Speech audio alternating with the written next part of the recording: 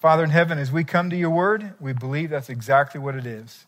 This is not just a book. It's not just an old book. It's your book. It's one that you wrote to us. And so I pray, God, that you would open up our eyes to help us to see Jesus in all of his glory in this amazing story. That you would open up our eyes to help us to receive grace upon grace when we believe upon Jesus and trust him and seek to worship him. And God, I pray that you would use this, Father, to stir gratitude even in our heart today as we leave this place. So would you speak through weakness in myself, I pray, in Jesus' name. Amen. So John chapter 4, if you want to turn there with me. On Tuesday of this week, I was sent a video. It was sort of funny. It had circulated about a security guard at the Masters golf tournament that failed to recognize six-time champion Jack Nicklaus when he drove to the Masters this week, which is funny to me. It's and in this video, so there's Jack and he's driving, and then it's his wife, and then I believe there's someone in the back, and they're videoing them going through the guard gates. I'm not sure why, but they were doing this. So the guard comes up, and the guard doesn't recognize Jack Nicklaus, and so he does exactly what is his responsibility, and so he asked for the ID for everyone in the car. And Jack Nicklaus looks at him, and in a subtle humility, but also a surprise that it's been a long time at the Masters since anyone's asked to see his ID. He says, "Do you even need to see mine?" And I'm watching this and I'm thinking, well, this is very, very similar to what we find here in the book of John. You see, the whole book of John was written so that we might believe that Jesus is the Christ, and in believing that we may have life in his name. But the whole book of John, what we find are people not recognizing or receiving Jesus as who he is. The whole book starts back in John chapter 1, verse 11. It says that Jesus came to his own, and his own people didn't even receive him. He says that he came and he bust through all of these walls of our shame and the darkness and our confusions in order to show himself to us so that we might receive grace upon grace. And here in John chapter 4, Jesus engages with a woman at a well. And it's interesting that initially she does not recognize or receive Jesus to be a man of any significance whatsoever. But Jesus did this, had this conversation, went out of his way to do so in order to open up her eyes, in order to give her grace, but also to liberate her worship. And we're going to see that in this text. Now, there's 42 verses.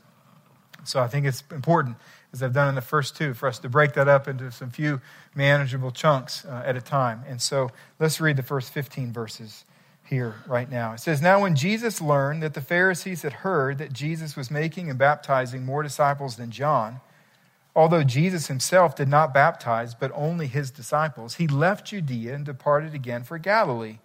And he had to pass through Samaria. So he came to a town of Samaria called Sychar, near the field that Jacob had given to his son Joseph. Jacob's well was there. So Jesus, wearied as he was from his journey, was sitting beside the well. It was about the 6th hour, which is noon.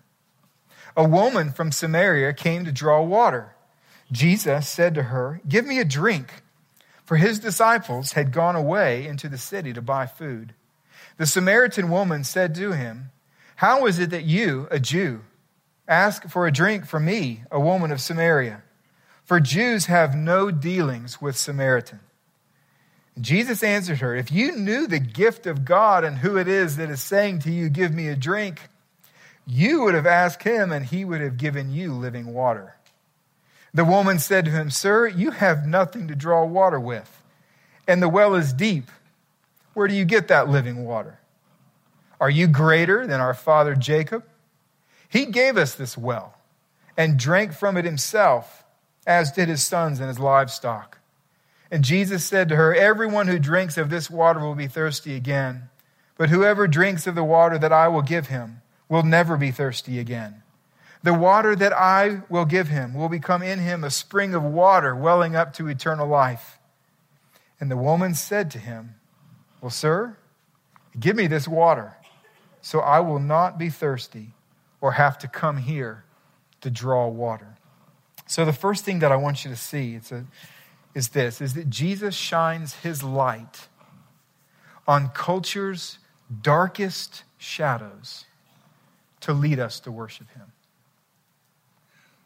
Jesus is the light of the world. He literally comes and he shines his light upon the darkest, most nasty and sinful shadows of this fallen culture. And he does this so that people will worship him. It says that when the Pharisees heard that Jesus' crowd and his popularity was growing even past the size of John the Baptist, that Jesus decides to leave Judea in the south and go north to the Great Lake up there, right? Well, to get to Galilee, what we're told from geography is you have to go through Samaria. But most Jews went around. And the reason they went around is because they hated each other. You see, back in 722 BC, 700 years before this was happening, more than 700 years, what we're told is that a great army of Assyria came in and conquered the land of Israel. And the first thing they did was they took the people of standing in Israel and they exiled them away. And so the people of influence and the leaders, they literally sent them away from their homes and their families, and they had to just fend for themselves. But there were some Jews of lower standing that were allowed to stay. And when the Assyrians came into Israel to live there with them, they began to intermarry. Well, eventually the exile ended. People came back into Israel, these pure Jews.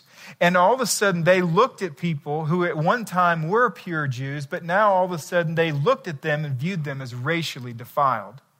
And they hated one another, and their hatred intensified over the centuries. To where they get to this place, and literally people would, even though it would take roughly 46 miles to go around Samaria, and they're not flying or driving a car, they're walking. They would literally go from Judea and go all the way around Samaria to get to Galilee just to avoid having to go there. They hated one another. So much so that they didn't want anything to do with each other, including worship. And so when these people would come to Jerusalem for sacrifices, they said, no, you're not allowed to be here. And so what they did is at a place called Mount Gerizim, which is in Samaria, there's a mountain up there, the Samaritans built their own temple. So we got two temples, we have two people groups, they don't like each other. And Jesus, a Jewish man, is in Judea. He's going to go to Galilee, and it says he had to go through Samaria. Now, it's not because there's only one road. It's because there's purpose in his heart that cannot take place unless he goes to this place. And so what we find here is this, right? Jesus, he's tired, he's hot, it's noon, he's thirsty, he sits down, he doesn't have a bucket. So he sits by the well, and all of a sudden a Samaritan woman walks up. And all of a sudden he says, hey, would you please give me a drink? Now you have to understand what's happening here. Jesus doesn't have a bucket, and we're told that she only had one. He's not asking for permission to drink from this well. He's asking for her to draw water and for him to drink out of her bucket where her lips have been. Now, the only way for you and I to really feel the weight and the intensity and the significance of what Jesus is doing here is to actually go back to one of the most sad, ridiculous, dark shadows of our own country, and that is that when we, as a country, had two different fountains, and we had a sign over each fountain. One of them said white, and one of them said colored. And one fountain was for the majority. And one fountain was for the minority. In viewing in the depths of our depravity a difference among people who are all created in the image of God, we said, you can't drink out of our fountain. Well, Sychar had only one fountain. It was in Samaria. So if it had a sign, it would have only had one sign, and that sign would have said colored or Samaritan or minority. And Jesus goes into this fountain and asks to drink at her bucket. And she understands what's going on because she's the one who said, wait a minute, how can you, a Jew, ask me, a Samaritan woman, for a drink.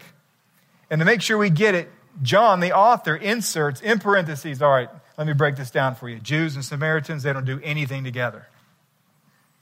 They don't associate. They don't like each other. They have no dealings.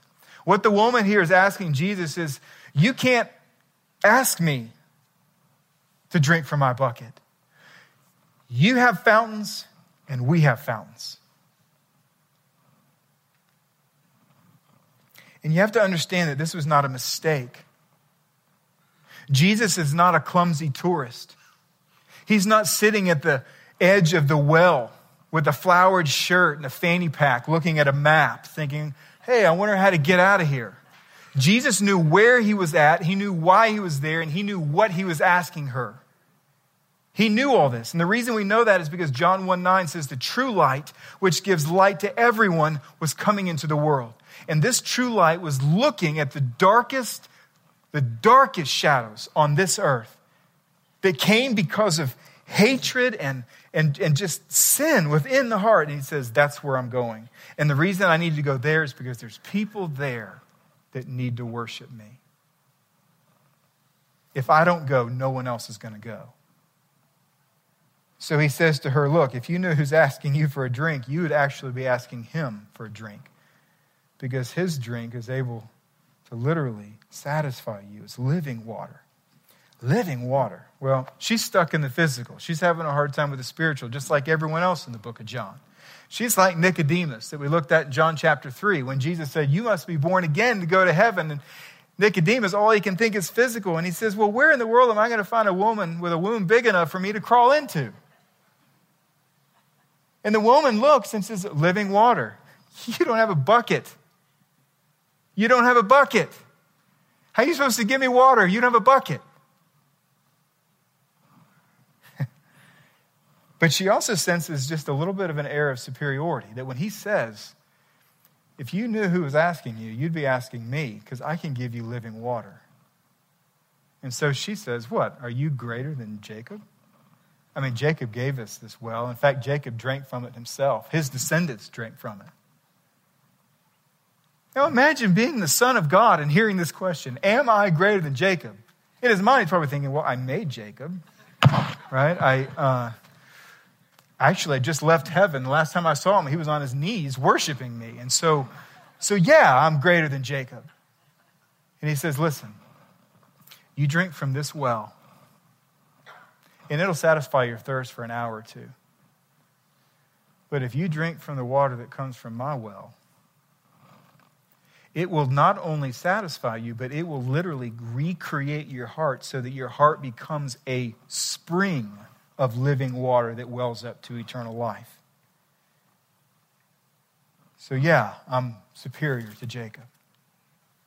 Now, to make sure we understand exactly what he's talking about there, in John chapter 7, which we'll get to in some time, verse 37 and 38 says this. Jesus says, anyone who thirsts, let him come to me and drink. Whoever believes in me, as the scripture has said, out of his heart will flow rivers of living water. Now this he said about the Spirit, whom those who believed in him were to receive. And so Jesus is saying, look, lady, if you'll believe on me, my Holy Spirit will come live in your heart, and where this water will satisfy you for an hour or two, my Spirit will literally provide for you the contentment and the peace and the joy that you're looking for, not only for an hour, but forever. Forever. And she says, maybe with some sarcasm, well, why don't you give me a cup of that so that I don't have to come to this well and draw water anymore? Now, the application for this first point is, I think, really important, and it's this, is let's as a people rejoice that Jesus ran into our mess to meet our need.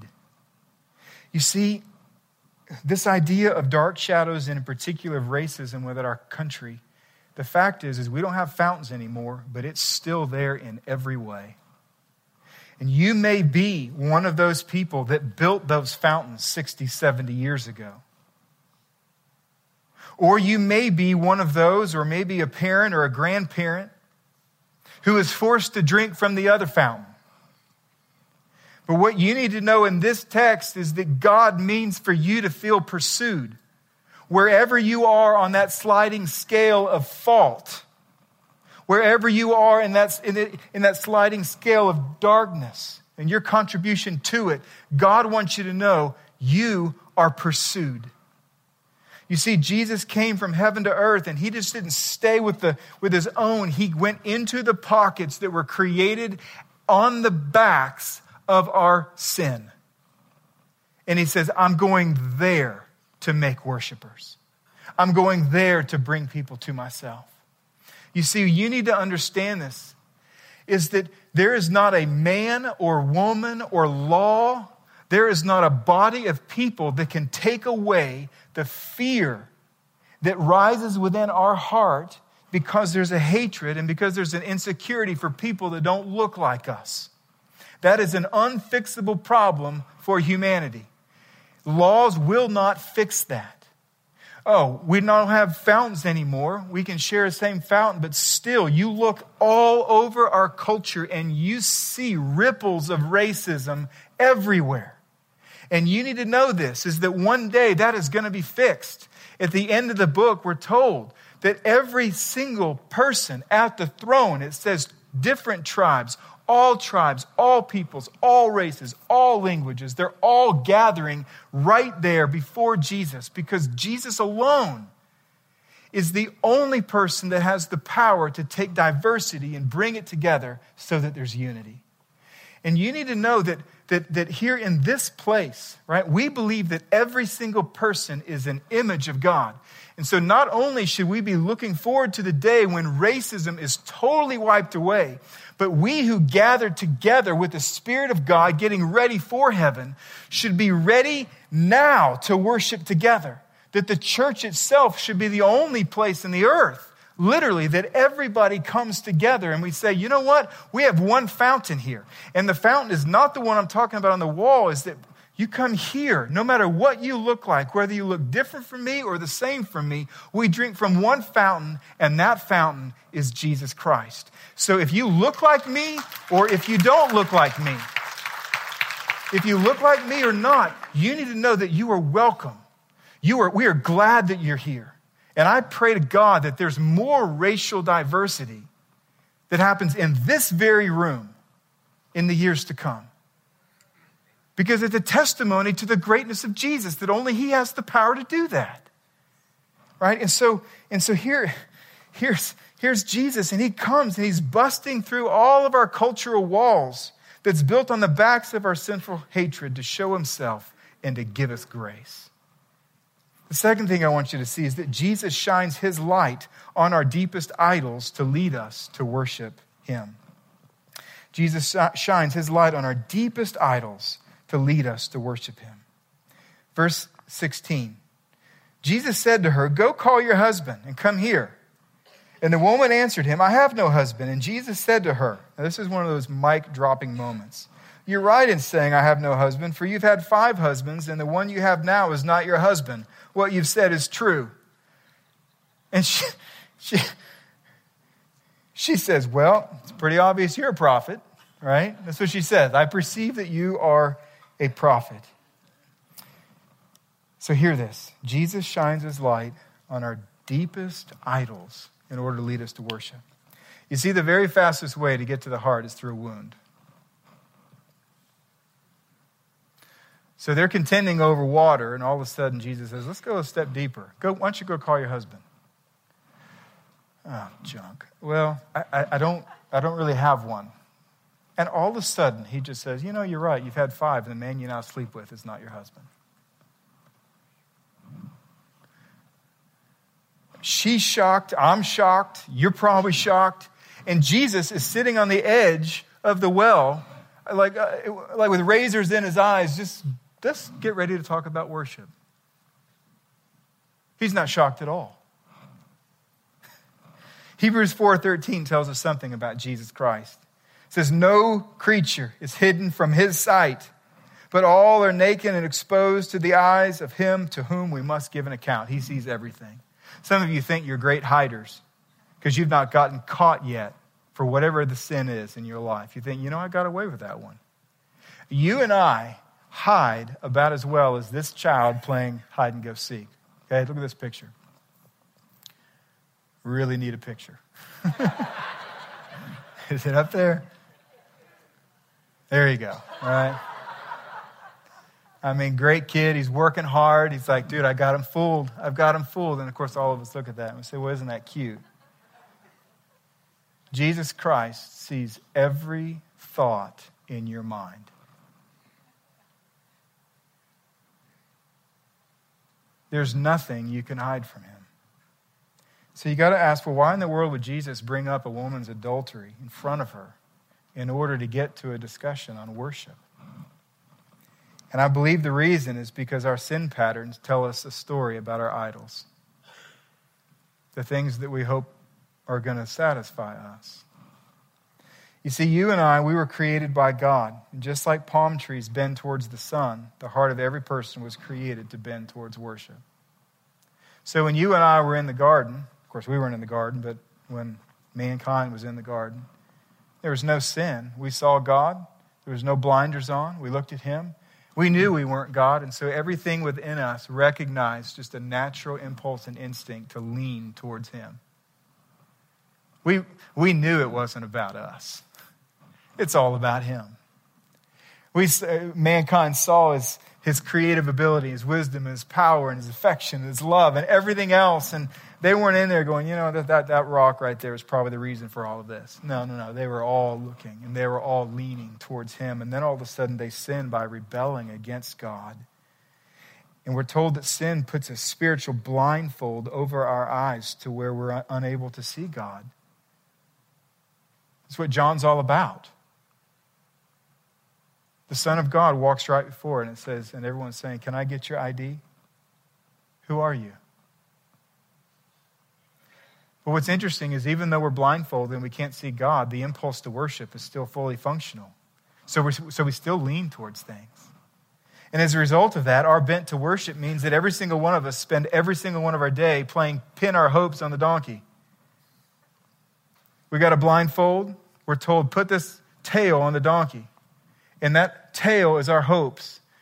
It's what we think is going to make us content. It's what we think is going to make us at peace. It's what, if I can just nail it one time, I'm going to be joyful. But we can't see anything. You see, 5 husbands for a woman and a regular sleepover is a mirror to a woman's heart and a man's heart. Either she can't find in a man what she craves in her soul, so she moves from one man to the next, or they can't find in her what they're craving. See, I want you to know that anything that we make and rise to become the ultimate in our life that's apart from Jesus Christ will either elude our reach or will crush our hope. Let me explain both. Anything that you seek to attach as the object of your hope and trust on this earth, apart from Jesus Christ, you may get there or not. If you don't get there, you live your entire life kind of disappointed. Because every time you take a step towards that, it seems to take a step away from you. It's like a carrot before a horse. If I could just get closer, if I could just get closer, if I could just have that car, if I could have that job, if I could have that money, if I could have that. And sometimes, you know what? It just eludes us. We never grab it. That's a sign of a disappointed life. But there's another way that you can be really disappointed, and that is that if you stake your hope on something that's not Jesus Christ and you get it, you find out that it has an inability to be able to satisfy your heart too. And so it crushes your hope. So the application for us, Providence, is let's lay aside our disappointing idols and let's worship Jesus. You see, our bent to worship is only satisfying when we set our hearts on a treasure that's worth our soul. And that's Jesus alone.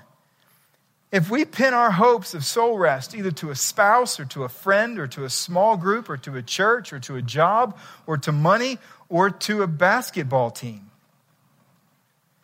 then peace will either elude our reach when they lose, or it'll buckle under the pressure of our expectation if we get it.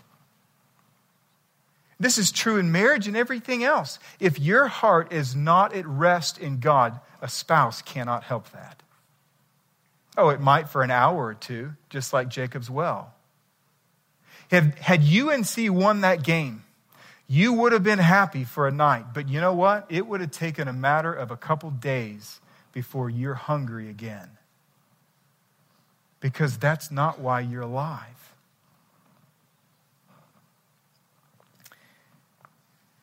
And so I beg you, for your own joy, look to him as the only source of peace and contentment for your soul.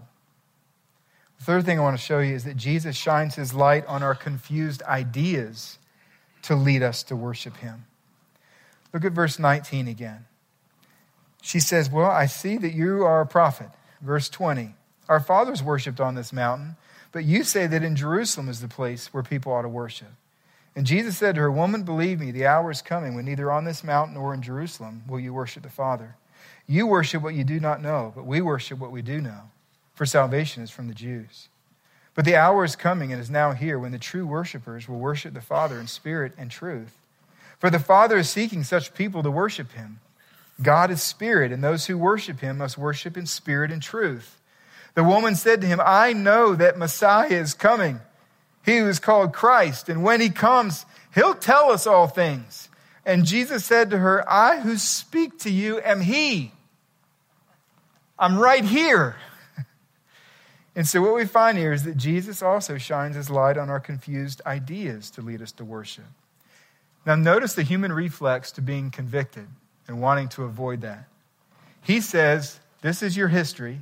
She says, I believe you're a prophet. And then it's basically, she goes, well, look, since we're talking about my 5 husbands and my adultery, what's your stance on where people should worship? Should we be worshiping in Gerizim or Jerusalem? And he responds in one of the most amazing statements for a Jewish man. He says, the hour is coming when neither on this mountain nor in Jerusalem will you worship the Father. In other words, a day is coming when both of these mountains will be irrelevant for worship. And the reason is because worship is not about a building, it's not about a mountain or a city or a temple or a room. You need to know something. We consider this room holy only for one reason, and that is it's large enough to get people who love Jesus in here together. It is no more holy than your bedroom or a hotel room. It's a room. We gather here. You see, worship is not about standing in the right place. Worship is about standing before the right person. It's standing before Jesus. John chapter 2, verse 19, right? First time Jesus starts his ministry, he goes into Jerusalem, he goes to the temple, and all of a sudden he starts turning tables over and he's messing stuff up. And they say, hey, what gives you the authority to do these sorts of things? Why don't you show us a sign to prove that you have this much authority to start doing this? And you know what he said? He said, all right, here's my sign. Destroy the whole temple, and in 3 days I'll build it back up. And what's he saying there? He's saying you can knock this whole thing down and worship is going to happen. And the reason is because I'm going to die and it's going to take me 3 days to get back up. But when I do, I'm creating a new temple and it's me. You're going to worship me. This is just a room. And she needed to do that also. You see, look, he says, look, the hour is coming when true worshipers will worship the Father in spirit and truth, for the Father is seeking such people to worship him. See, friends, look, it's the Spirit of God that makes us alive in Christ. It's the Word of God that makes us mature in Christ. And so our life response to Christ must engage both our heart and our head, the spirit and the mind, truth and spirit. You see, there's a lot of times that we say, well, let's see, do I want a church that's going to teach sound doctrine? Or do I want a church that's really alive? Sometimes we think of those as 2 ropes, but if you can think about what he's saying here, it's like this. Imagine you have a really long rope that extends through these tiles into the beams. It goes over the beam, comes back down, but all we can see is it looks like 2 ropes. All these sound tiles are put back up. So we don't see the beam. We just say, all right, well, we got a spirit rope, we got a truth rope. And what he's saying here is this, is that if we hold the rope of truth and let go of the spirit, then we dry up in orthodoxy and yawn at good news. He says, that's not how you're going to grow up. He says, if on the other hand, you hold fast to the spirit and you let go of the truth, then all you're gathering is simply empty frenzy. And then you fold up at the first sign of difficulty because you have no roots. You got to grip both ropes to grow up.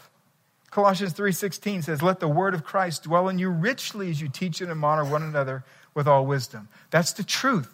The word of Christ is giving direction to what we're doing. But then notice the Spirit comes in as well. As you sing psalms and hymns and spiritual songs with gratitude in your hearts for God. When she looks at all that, she goes, you know what? I know the Messiah is coming one day. When he gets here, he'll be able to explain all this stuff to us.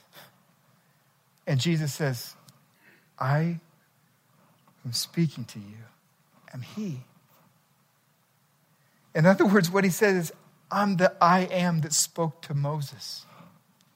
I'm the living water that you were made to drink. I'm the prophet who knows everything about you and still wants you. I'm the Savior who came to die for you, to make you a worshiper. Your life and every part of it is to be lived in response to my life. So the application, Providence, is let's worship Jesus with all of our heart and head. The idea that God is looking for worshipers should both excite us and challenge us. So let us be thrilled that he is seeking such a people, and let's be determined to be among those whom he finds. The last thing is this, is that Jesus shines his light through our weakness to lead others to worship him. He shines his light through our weakness, through our life, through our shame. It says in verse 27, just then his disciples came back and they marveled that he was talking with a woman, but no one said, what do you seek? Or why are you talking to her? So the woman left her water jar and went away into the town and said to the people, come see a man who told me all that I ever did. Can this be the Christ? And they went out of the town and were coming to him. At the same time, the disciples were having a conversation with Jesus. And it says that they were urging Jesus to eat. Rabbi, eat, verse 32. But he said to them, look, I have food to eat that you do not know about. So the disciples said to one another, has someone brought him something to eat? And Jesus said to them, look, my food is to do the will of him who sent me and to accomplish his work. Well, he's already told us his work is to create worshipers. Do you not say that there are yet 4 months and then the harvest? Look, I tell you, lift up your eyes and see the fields are white for harvest. Already the one who reaps is now receiving wages and gathering fruit for eternal life, so that the sower and the reaper may rejoice together. For here the saying holds true, the one sows and another reaps. I sent you to reap that for which you did not labor. Others have labored, and you have entered into their labor. Many Samaritans came from that town and believed in him because of the woman's testimony. He told me all that I ever did. So when the Samaritans came to him, they asked him to stay with them, and he stayed there 2 days, and many more believed because of his word. They said to the woman, it is no longer because of what you said that we believe, for we have heard for ourselves, and we know that this indeed is the Savior of the world. You see, what's happening here is this, is his disciples get back, and all of a sudden she goes and she starts telling her testimony to people, pointing people to Jesus. And you need to know that this is really a big deal because she had a history of shame. Sychar was a small town. If you have 5 husbands, everyone knows. And she's saying, you know what? This guy knows everything about me. But she's not hiding her shame because now she's found someone that can deal with shame. And there may be other people in the same town who have the same sin or a different sin, and they may be struggling with shame. And so she's not thinking about herself anymore. She's thinking about Jesus. And maybe this is the one that other people need to hear about. So she shares her testimony, and it says that people come to believe in Jesus. A few more days passed in this same town. All these people, they said, you know what? This is what we believe, that this is the Savior of the world. While all this is happening, Jesus is having a conversation with his disciples. They're like, Jesus, we know you're hungry. These are great sandwiches. You should have one. And he says, look, I have a different kind of food, and that is that when people begin to worship the Father through the Son, it brings me tremendous delight. You see, the question for us is simply this, is what's going to motivate us to go across the street or to go across the state or to go across the pond in order to tell other people about Jesus Christ? And the only motivation strong enough is when we remember that Jesus Christ came from heaven to earth in order to rescue us. He gave us a testimony. He died, he was buried, and he rose from the dead. And he came into the darkness of our cultural walls. He came into the darkness of our sinful idols and our confusions and our misconceptions about worship and our personal shame. And he did all this to give us grace. Here we find the Father sending the Son, and in John chapter 20, we're going to find the Son, Jesus Christ, sending us. And so the application, the fourth and final, is this, is let's try to share our testimony with one person this week. Just start talking about what Jesus has done in your life. It can be a friend. It can be a Christian friend.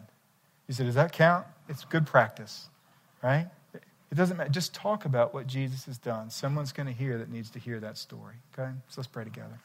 Father in heaven, we thank you for your mercy, your kindness that we see within this passage. Thank you that it tells us that we've been pursued. And God, for every shadow in this culture that we've contributed to in our own fallenness, Lord, we repent and ask that you would forgive us. Lord, even now as we have an offering, God, we pray that with the gifts that are given that you first gave to us, that the gospel through these gifts would be able to go into dark places to tell other people about Jesus.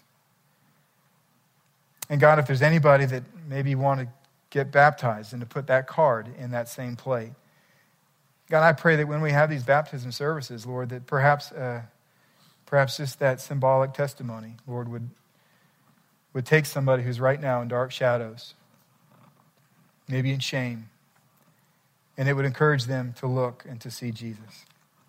So God, as we prepare to sing and as we give, God, even in a moment of just thinking, as we take the offering of what you've made available to us, fill our hearts with joy, we pray. In Jesus' name, amen.